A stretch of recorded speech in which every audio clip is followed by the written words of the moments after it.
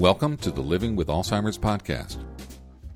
On this show, we share Ginger's journey and speak with subject matter experts about a variety of dementia-related topics. Ginger, a former English teacher and librarian, was diagnosed with Alzheimer's in 2019. This diagnosis has changed her world and has given her a unique perspective on life and living. I'm Christoph, Ginger's son and full-time caregiver. I've created this podcast as a way to share the best practices I'm learning about caring for a person with dementia. Along the way, we'll document my mother's journey through her unique storytelling. You can subscribe to the Living with Alzheimer's podcast and find all the resources we discuss at lwalz.com.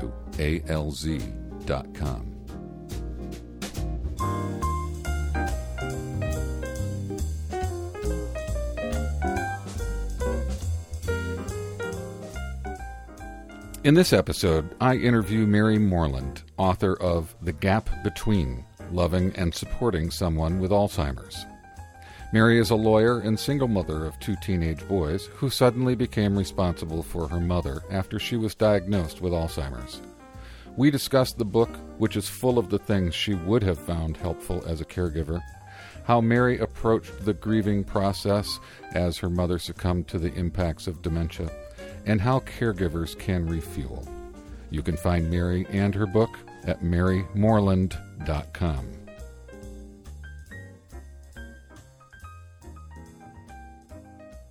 Well, hi, Mary. Welcome to Living with Alzheimer's podcast. And I'm wondering if you could introduce yourself to our listeners so that they know a little bit about your background.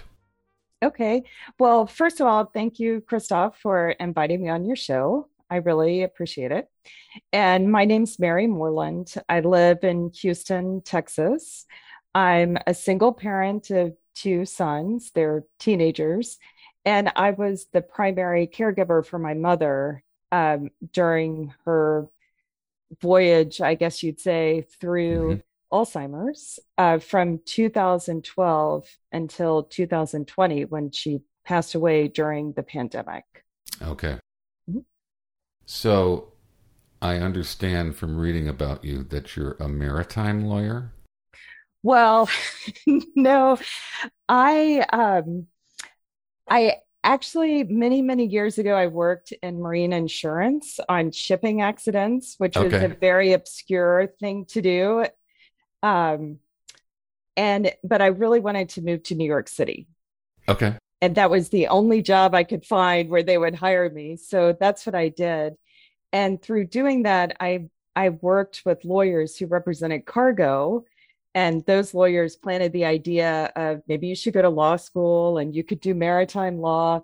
So I did go to law school, and I got a maritime law certificate, but I never practiced it. Okay.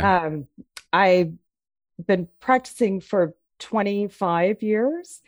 And I've always worked on projects outside the United States. And I've also done a lot of ethics and compliance work too. Okay. Yeah. I have a nephew, my sister's son, who is a senior this year and is looking at colleges and really is interested in law eventually. So when maritime law came up, I was like, well, there isn't a path I had never thought of before. It seems obscure. But then my brother said, yeah, those containers fall off the ships all the time. You got to have, all kinds of things. Yeah, those were some of the accidents that I worked on where, maybe a ship had to start listing or, they had to ground themselves. And sometimes the containers were thrown overboard. That is true. Mm-hmm. So my brother was right. He is right. Maybe my nephew is interested in this area of law. I don't know. So you mentioned that you were your mom's caregiver for a decade. What were the circumstances that you became her caregiver? Well, I think the circumstances must be similar to a lot of people. My mother had been diagnosed in the fall of 2011.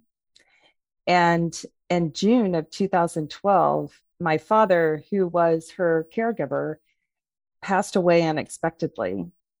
And I knew that eventually I would be assuming that role. We had talked about that, and I think like in a lot of families, it's sort of obvious, Hmm. who's going to be doing that. Hmm. They lived in Houston. I lived in Houston. I lived like a mile away from them. We were very, very close. I was over at their house all the time. Um, but all of a sudden, just in a blink of an eye on a weekend, I stepped into those shoes. And I remember, when it happened, looking up and just looking at my mother, who was so confused, didn't comprehend what was happening.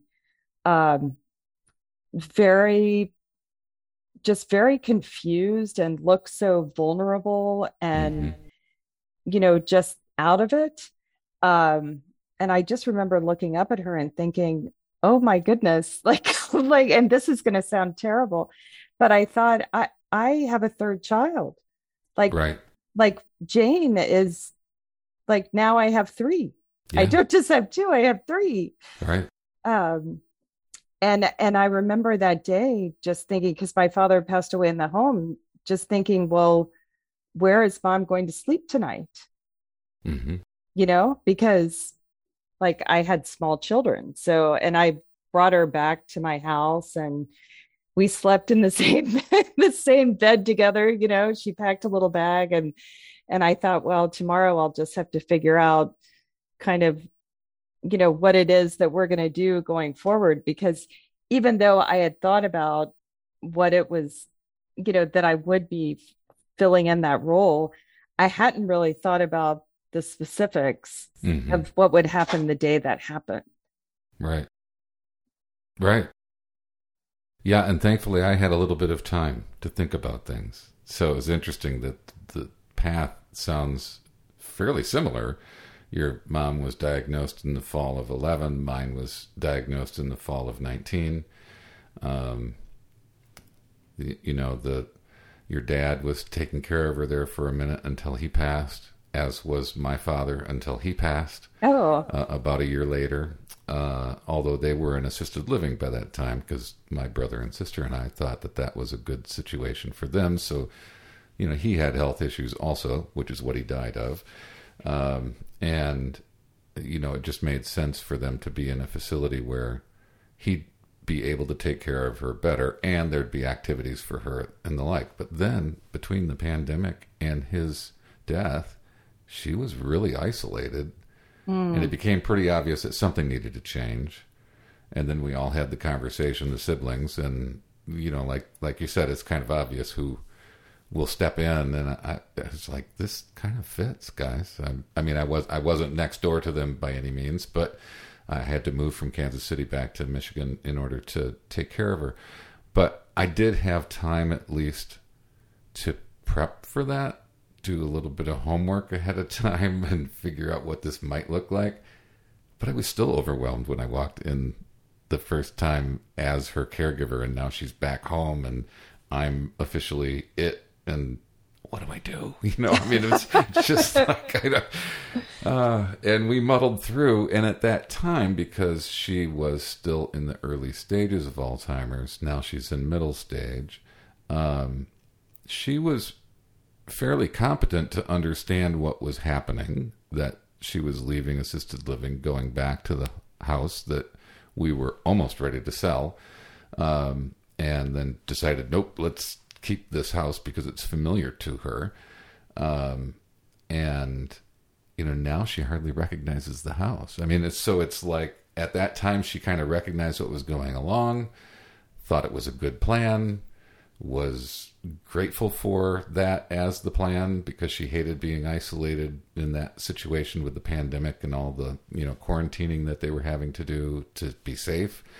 And so she was really happy to get into her house again and be able to walk around in her yard and do some gardening and that kind of thing. So it all made sense. And as we go along now, the journey continues to change. And so I've got to expect that the same thing happened for you. You figured some things out, and then there'd be some unraveling, and then you'd have to figure things out again. And you go through that process probably several times. Oh, yes, for sure. And I think a difficult aspect of that is, at least in my case, I kind of would reach a normal, Mm-hmm.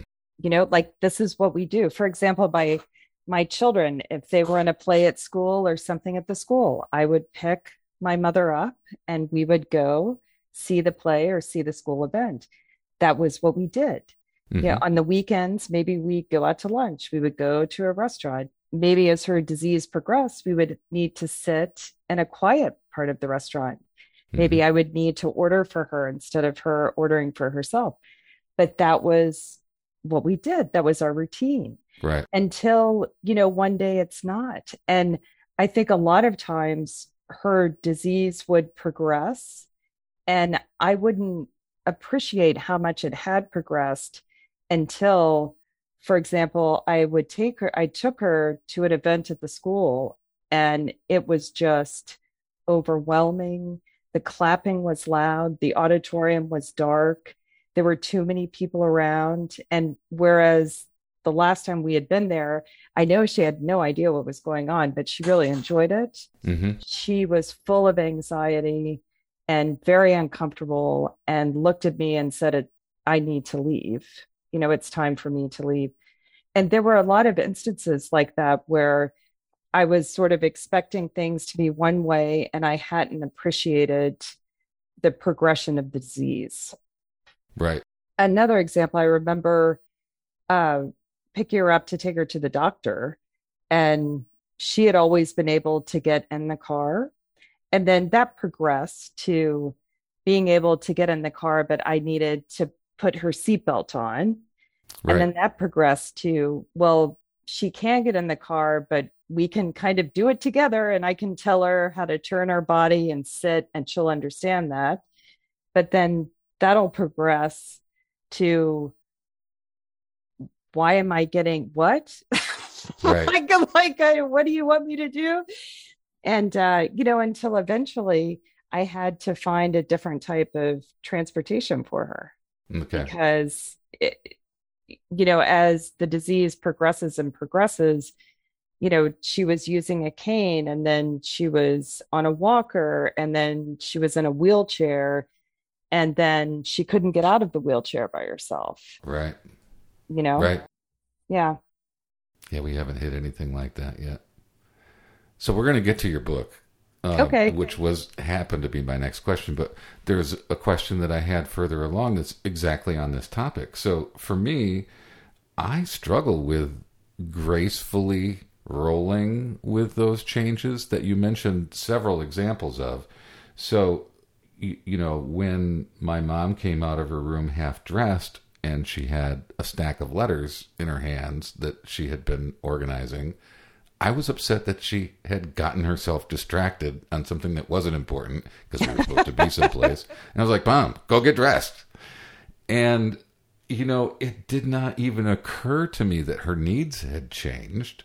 I just thought she was allowing herself to be distracted and it was part of the disease, just like her brain was misfiring, And I was like, so I felt frustrated first. And then, after a couple of days, after more pattern like that, it was finally when the light bulb came on and I went, oh my goodness, she can't do this process anymore. So, here's this former teacher, former librarian, very organized, very logical. And oh my goodness, did I get raised in that? Like, I got praised when I followed good process and I got some lectures when I didn't. And, so now suddenly she can't follow a process, even like getting dressed, without help. And Christoph, I'm sorry to interrupt you, but how did you first notice that her mind was slipping? Was it because she couldn't do one of her processes that she had always done? How did you know that? The first thing that I noticed, and my siblings had similar experiences, was when she just repeated herself. So I came back from Kansas City on a business trip and spent some time with my folks on a weekend. And when I got in the house, she greeted me and wanted to feed me right away, which was great. And while she's getting into the fridge, she pulls out this container that was called Living Lettuce. It was a container that had a little well in the bottom that had some water in it to keep the lettuce crisper longer. And she was really excited about it because it was new technology. You know, it was like, hey, did you see this Living Lettuce before? And I was like, no, I haven't seen that. That's cool. And, you know, like 30 minutes later, she pulled it out of the fridge and told me about it like she had never told me about it before, all over again. And then later in the evening, again. And I was like, wait, what's going on? Now this is the third time you're telling me this. Like, I've never heard it before. So that was the first clue. And then there were things that just kind of went haphazard. They got a cell phone shut off because she got the red of Verizon and the red of the other company. I don't even remember who it was now. But anyway, the logos looked the same to her. She was paying one and she wasn't paying the other. And then there was this problem, and then the sprinkler system didn't get shut down properly one fall, and they had the thing freeze and burst, and they had a water emergency, and that was like, okay, something's going on. So those were the signs, and during that time, she had already, because her mom had been diagnosed with dementia just a few years previous to her, actually, she lived to her 90s. Until she had, been declared as having Alzheimer's. So my mom had left a burner on, in that same time period, and walked out of the room and came back and realized she had left it, and freaked her out. And so she checked with her doctor herself in 2017, and then I asked her to check with her doctor again in 2018. And in 2019, I just called her doctor and I said, could you have Ginger in? Something's not right. And that was when she was finally diagnosed with dementia and Alzheimer's. So it was this progression of things that seemed weird. Like something wasn't going right. But I didn't know what it was, and one of the reasons that I have the podcast is because nobody was talking about it in my circle. Nobody was talking about dementia. It wasn't until I started sharing my story with friends and colleagues and the like that other people would say, oh, yeah, my grandma or my parent or whatever. And I was like, why don't we talk about this? Because I didn't know a thing, I wasn't prepared for any of it. Yeah, I mean, I couldn't agree with you more. And just getting to my book, that was part of the reason why I wrote the book. Because after spending, and I was very fortunate because my mother had private caregivers that we started with very slowly, and then kind of ramped them up, and then eventually she did go into a home, which actually I was so worried when she went there because I thought, gosh, she's gonna miss her house so much. She had lived in her home for 40 years. And it was a surprisingly easy transition, maybe because she was further along in the disease, than we had realized. But I really just wanted to share the knowledge that I had gained. And when my mother was diagnosed, we didn't tell anyone about it because I think we never kind of openly discussed it, but I think we were all concerned about that stigma.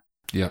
And what kind of situation would she be in if people knew that she had Alzheimer's? And it was out of a desire to protect her, which in retrospect, I don't want to be too hard on us, was not the best approach.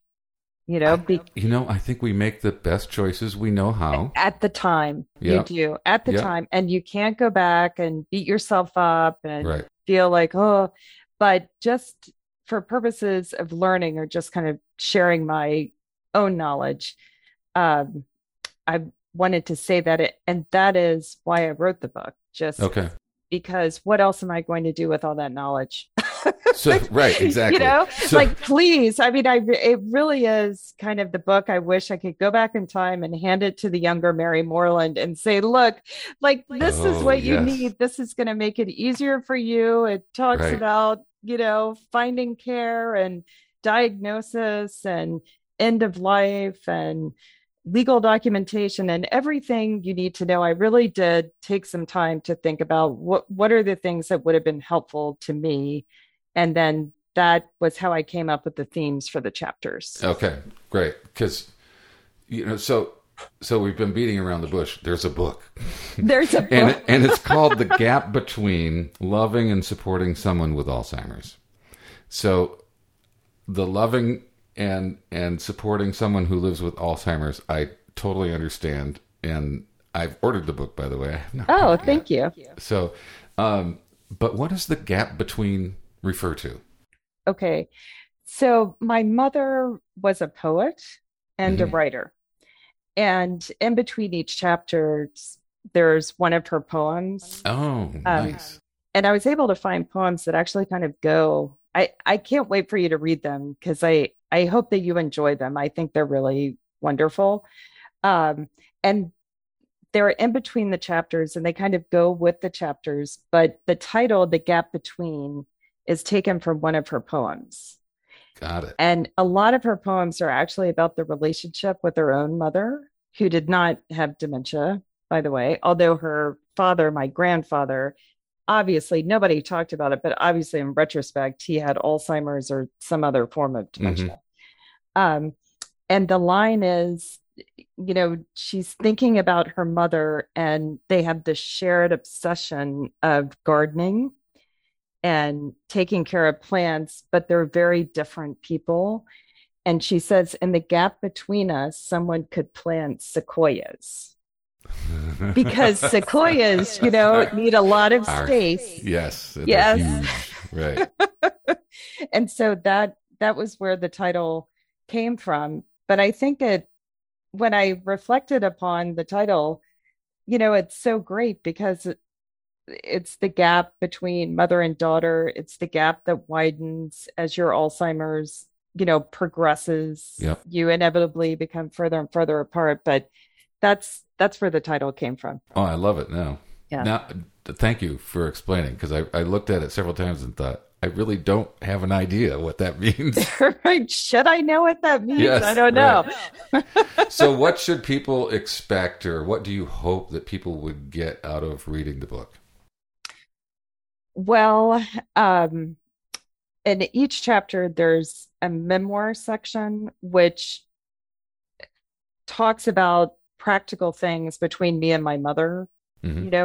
Like when she wanted to drive and we didn't want her to drive because we didn't think it was safe, like kind of the practical of how we address that. Yep. Or there was a period of time when there were boxes in the garage and somehow she decided that I was kicking her out of her home. Okay. And I was moving in with my children and just she was going to be homeless. Okay. On the streets of Houston. And she actually called. At that time, she could still call people on the phone. And she called people and told them that Mary's kicking me out of my home. Okay. How could she do that to me?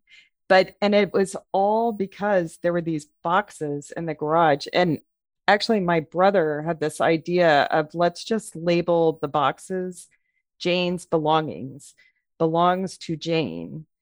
And then when she looked at them, she no longer thought that they were my boxes. They were her boxes. She had no idea what was inside of them. But that whole kind of delusion of I'm being kicked out of my home just went away. Yeah. So I've gone through and just kind of described just things that happened in our relationship or as her disease progressed and tried to show the practical in the memoir section. And then the second half of each chapter is a research tips section, drawing from different sources. But my hope is the book is practical. I tried to write it in a conversational tone, and it's from the point of view of someone in the sandwich generation. Okay. Because I do think when you're managing the small children and, you know, the mom, the mom kid, Right. uh, that's a unique experience to have. And then one thing that surprised me about that was how much I had defined myself of Right. by someone being in the sandwich generation. And it's the only generation I can think of. Tell me, Christoph, if you can think of a different one where you're in it and then you're no longer in it. Mm. You're, you're in the sandwich generation, but then your loved one passes away Yeah. and you're no longer in the sandwich generation. And then your children kind of grow up. Right. And so when she passed away, it, I don't know, I can hardly really express kind of how that felt because for 8 years, I had accepted the fact that, oh, I have my children that I take care of, and then I'm the caregiver for my mom. Although probably every caregiver goes through that because when you spend, so much of your life, even if you have private caregivers or your loved ones in an assisted living home or a memory care floor, you're still thinking about that person Right. with whatever you do.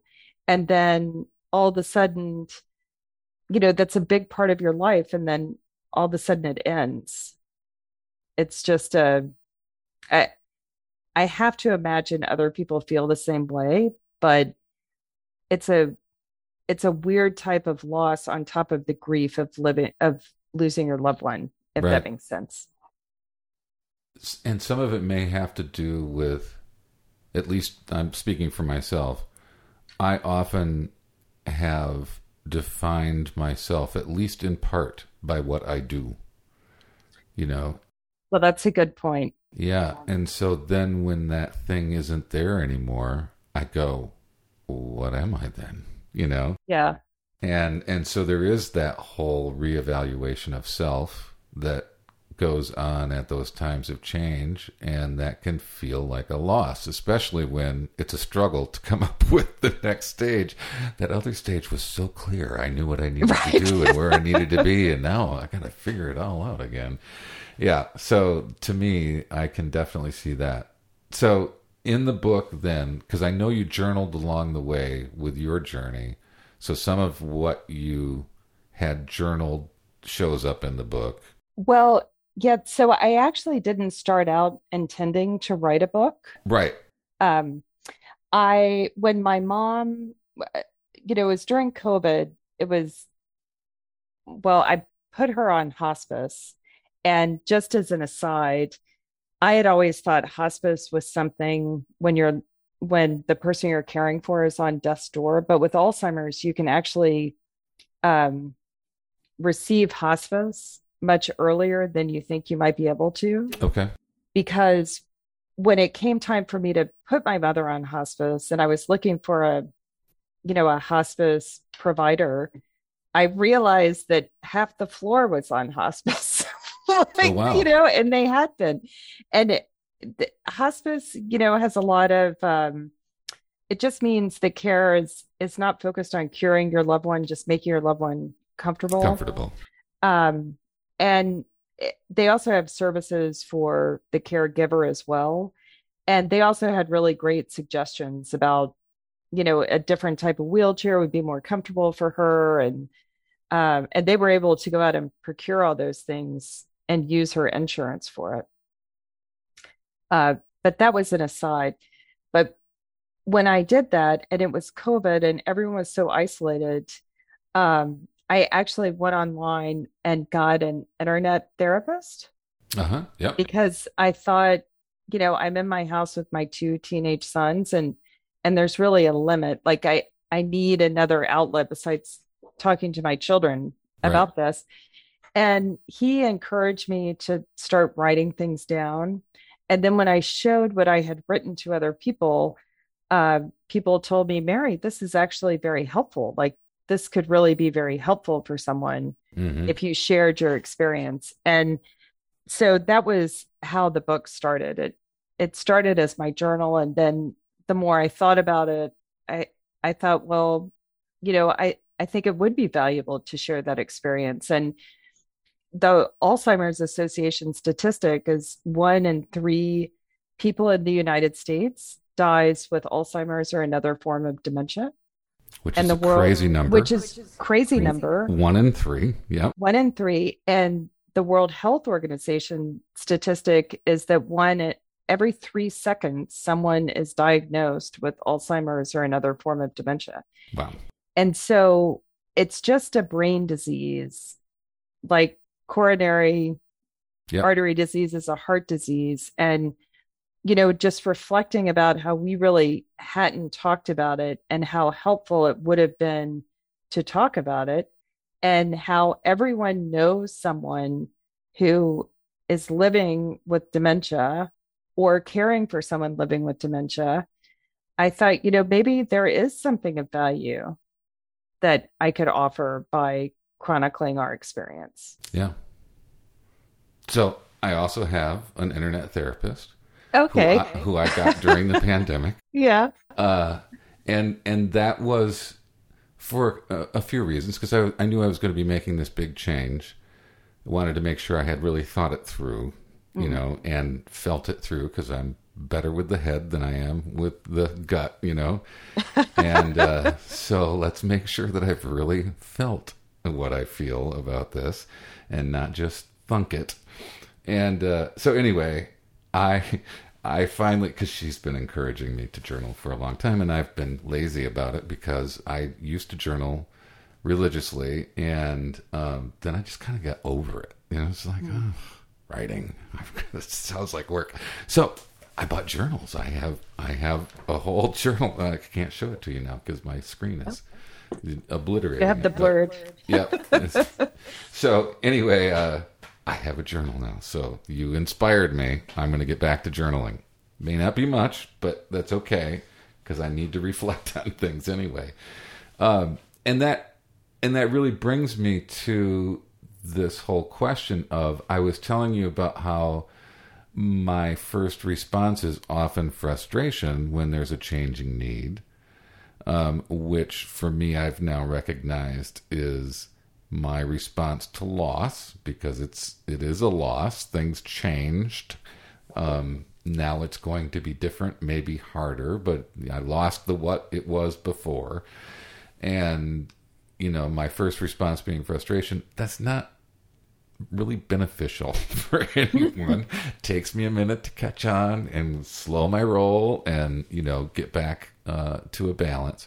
So how did you deal with those changes? How do you recommend people deal with loss and grief and all the stages of that? Well, I will honestly admit, I don't think I dealt with it all that well, because I just didn't really want to talk about it, Mm-hmm.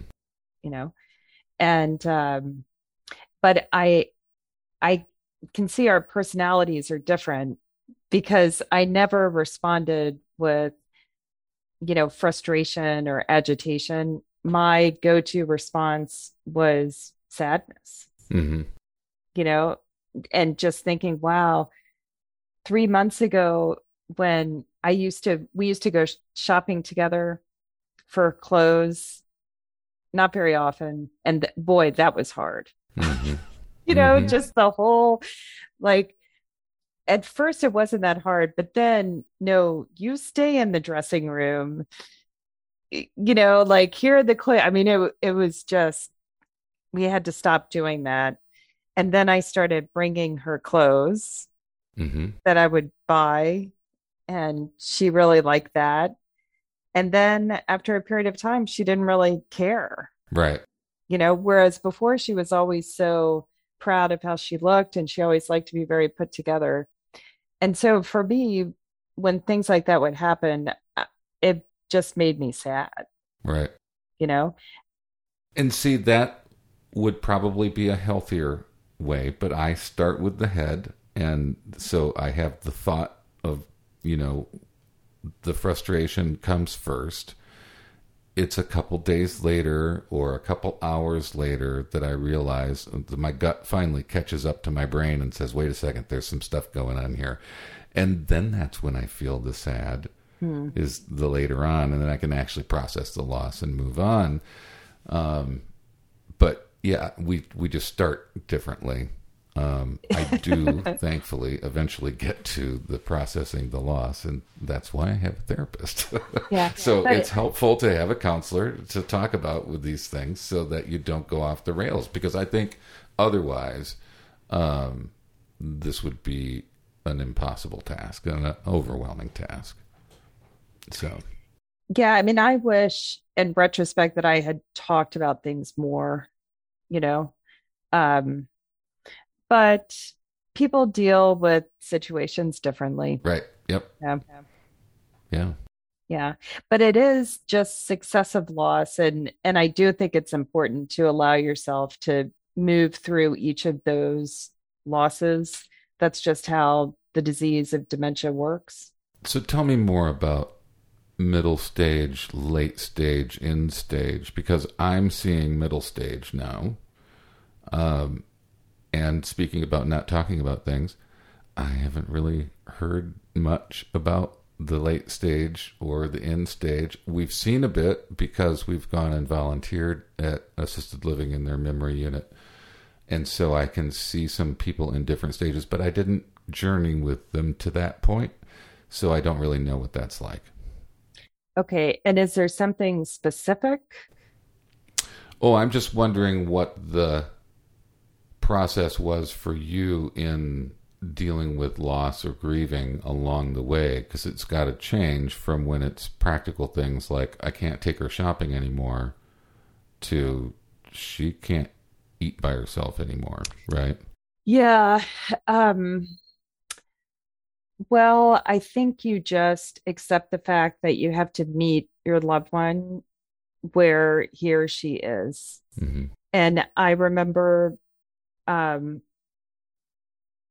she was living in an assisted living facility, and they called me and said she really needs to be on a memory care floor. Mm-hmm. And I just thought that was not right. Right. Because I'm still like a little in denial. Right. And so I decided to go and spend the entire day with her, just go through every class she went through, eat every meal with her, just spend, take a few days off, just spend concentrated time with her. And, it's upsetting. I mean, they were right. Her Mm-hmm. disease had progressed and she just wasn't capable. They had classes and she wasn't capable of following the classes anymore. Mm-hmm. And then on the memory care floor, the classes were easier. So it actually was a lot more enjoyable for her. But I think you just take the changes as they come. And sometimes they're changes that you're not expecting. Like Mm-hmm. my mother was very easy from the perspective that she was very nice and docile. Yep. She did not have sundowning, Oh, um, like at all. wow. In fact, when she would see someone else being upset late in the day, sometimes she would look at me and say, "What's his problem?" Like, Wow. even when she was very advanced in her disease, but then all of a sudden she did start becoming aggressive. Okay.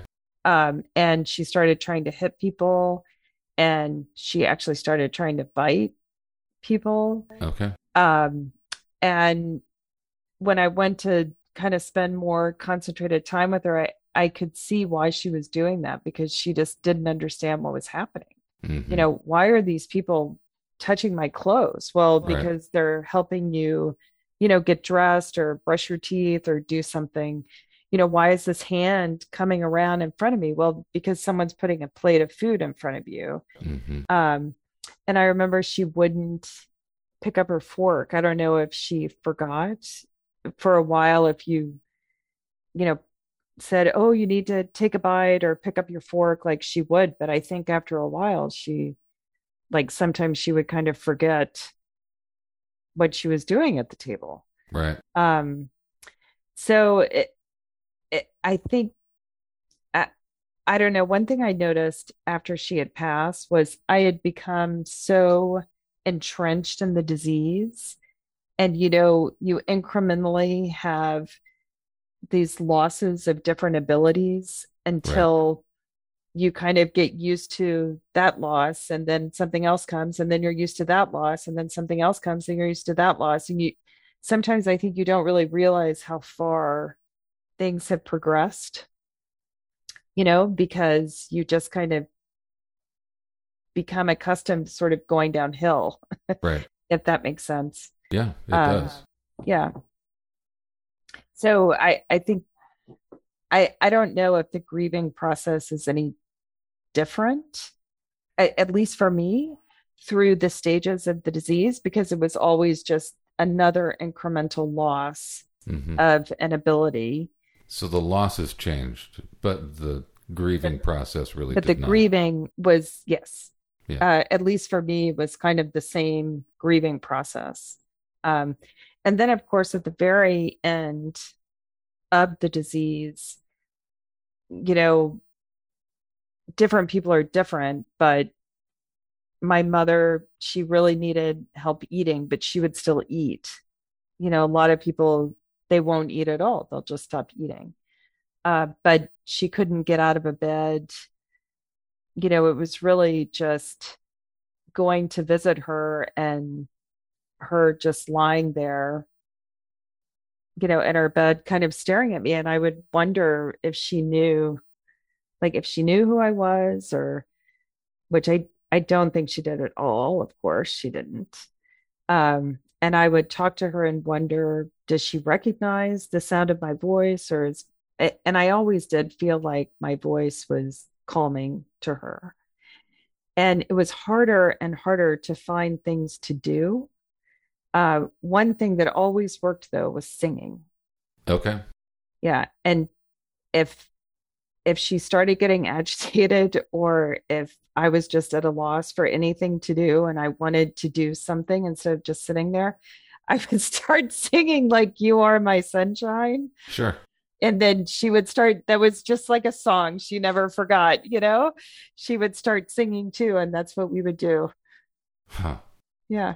It's interesting because uh, one of the staff in the memory care unit that we volunteer in said that the two things that seem to be held on to the longest are the ability to read and the ability to sing. Oh, And so, yeah, there was a lady who I met in one of the first weeks of that we were volunteering, and she was almost nonverbal for the hour that we were there until um, the manager in that area said, can you sing that song for us from the yeah. play? And she had this musical song, and man, she was hitting the notes, and it was clear that she had been in this production, right? Probably a leading role. I mean, she had a great voice, and she knew all the lyrics, and I mean, but then, the next time I'd see her, she had very little to say, or very little interaction that happened otherwise. It was very strange to me. It was just like, man, I am fascinated and scared by this disease. It is scary, and it's also fascinating at the same time. Like, the mind is strange. The mind is strange. Yeah. Because I do remember in our last few days, she was still thanking people, Okay. but not having any type of conversation. And I remember thinking, gosh, she is really just out of it. But then someone would, hand her a yogurt and kind of help her Uh-huh. to eat it. And she would look up and say, thank you. Nice. And it would sound so lucid, Huh. you know? And it's hard, I think, with Alzheimer's or dementia, when you have those moments where your loved one says something that makes sense, in the context of what's going on, and they're very far in the disease. At least for myself, it was very hard not to think like, oh, wait a minute. Right. Maybe she's not as far along as I thought, Right. because she just said thank you, which means she understands that they did something nice for her and she's thanking them, but it's just the mind is such a confusing muscle. I think it is a muscle, right? Yeah, and that's actually in the episode that I have with the neuropsychologist. He says the brain is a muscle and it gets tired, and that's a lot of what happens around sundowning. It's just done for the day. Been using that muscle enough, and now it's tired. So I was fascinated by that, but it's our bodies again. Are really pretty complex and fascinating and scary also. So yeah, I am very interested to hear more from your book about your insights, because there are a lot of times where I am making adjustments as best I can along the way, but I sure would benefit by other people's input and experience. So I'm looking forward to reading the book. Yeah, and that was one thing I found, you know, as I was writing the book, and I would reach out to people who I knew who were caregivers or they had a relative with dementia, and I would ask them, you know, did you have legal documentation? Oh, and they'd say, oh, we tried to get that, but my dad was just so against it. And so, how did you talk him into it? And then, just from talking to all these different people about how they had handled these situations, it's just so interesting. You just learn so much from, books where people write their experiences or podcasts like yours where people are just openly sharing Mm-hmm. what their experience is like, and it's very helpful. Yep, I agree, and I hope this show is too. So I appreciate when a person like yourself comes on and speaks to their experience, because it is exactly what helps myself and the listeners. So I noticed that a portion of the book profits are going toward the Alzheimer's Women's Auxiliary for Resources and Education, which is a mouthful. Aware. It really is a mouthful.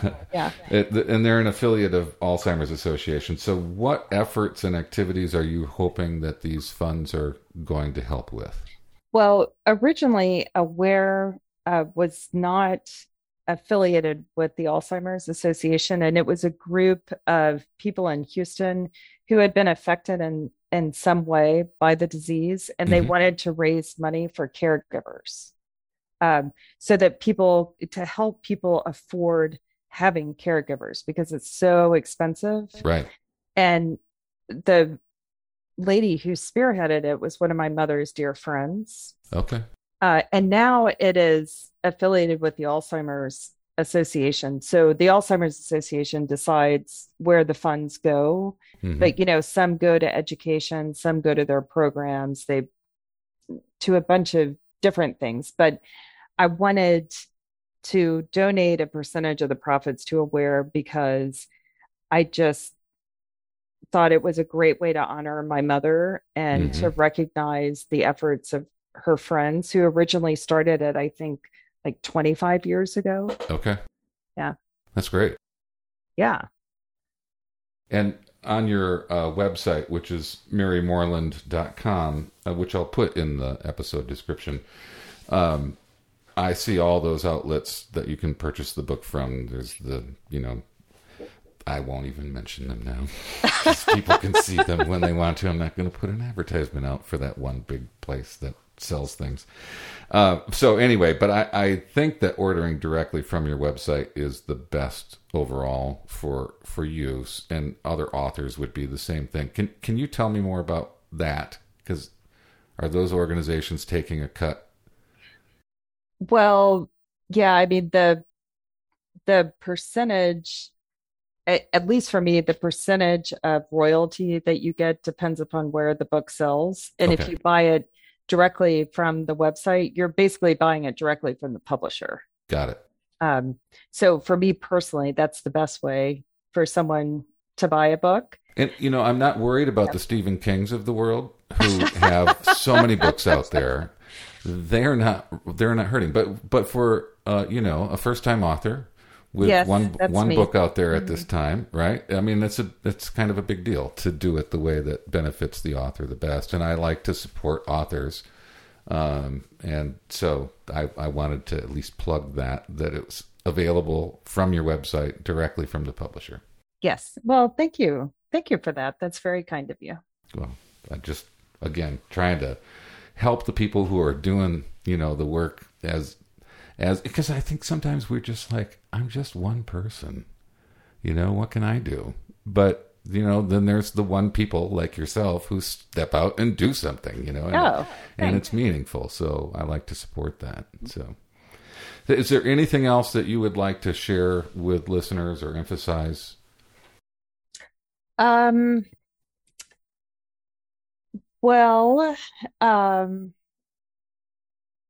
I would just say just to not be hard on yourself, which is a very easy thing to do. And, I think always in life, if you're genuinely trying, um, the best that you can try and you're doing things in good faith, with Alzheimer's, you're inevitably going to turn around and say to yourself, "Oh, I should have noticed that," or why didn't I think it? Why did I think she could get in the car? Of course she can't get in the car. Um, but that's the nature of the disease, and you can't control the progression of the disease.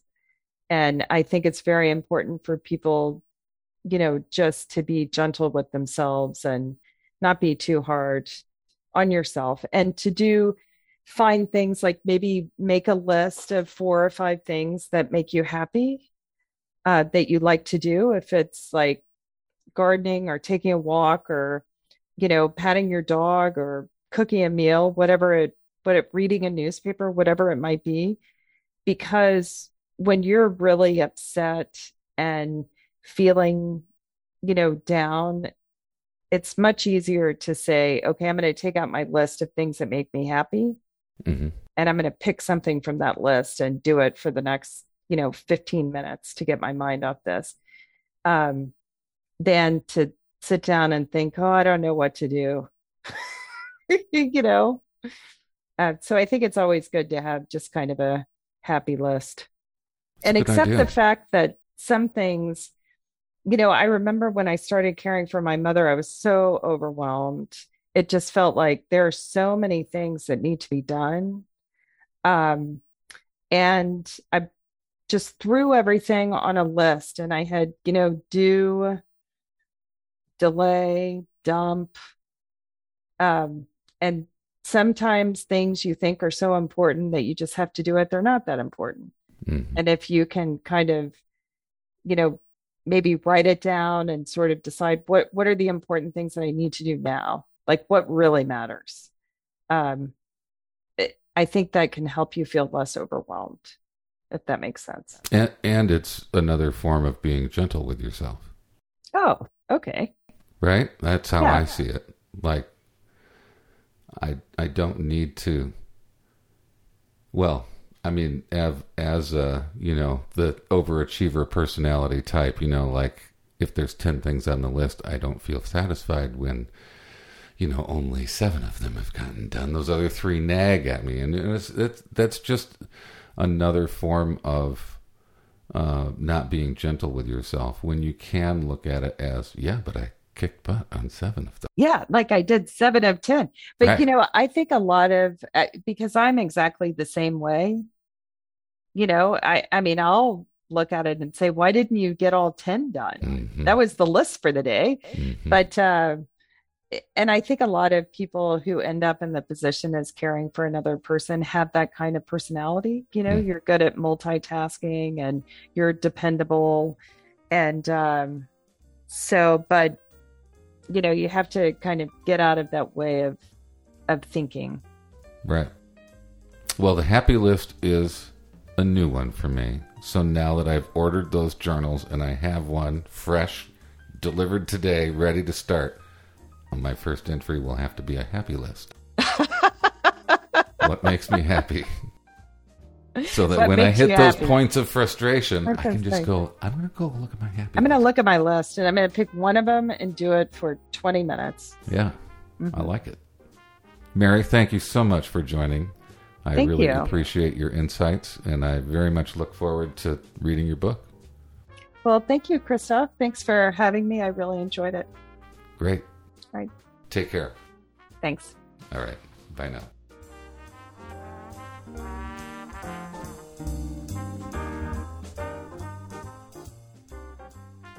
Thank you for listening to this episode of Living with Alzheimer's. Please visit the Living with Alzheimer's website at lwalz.com,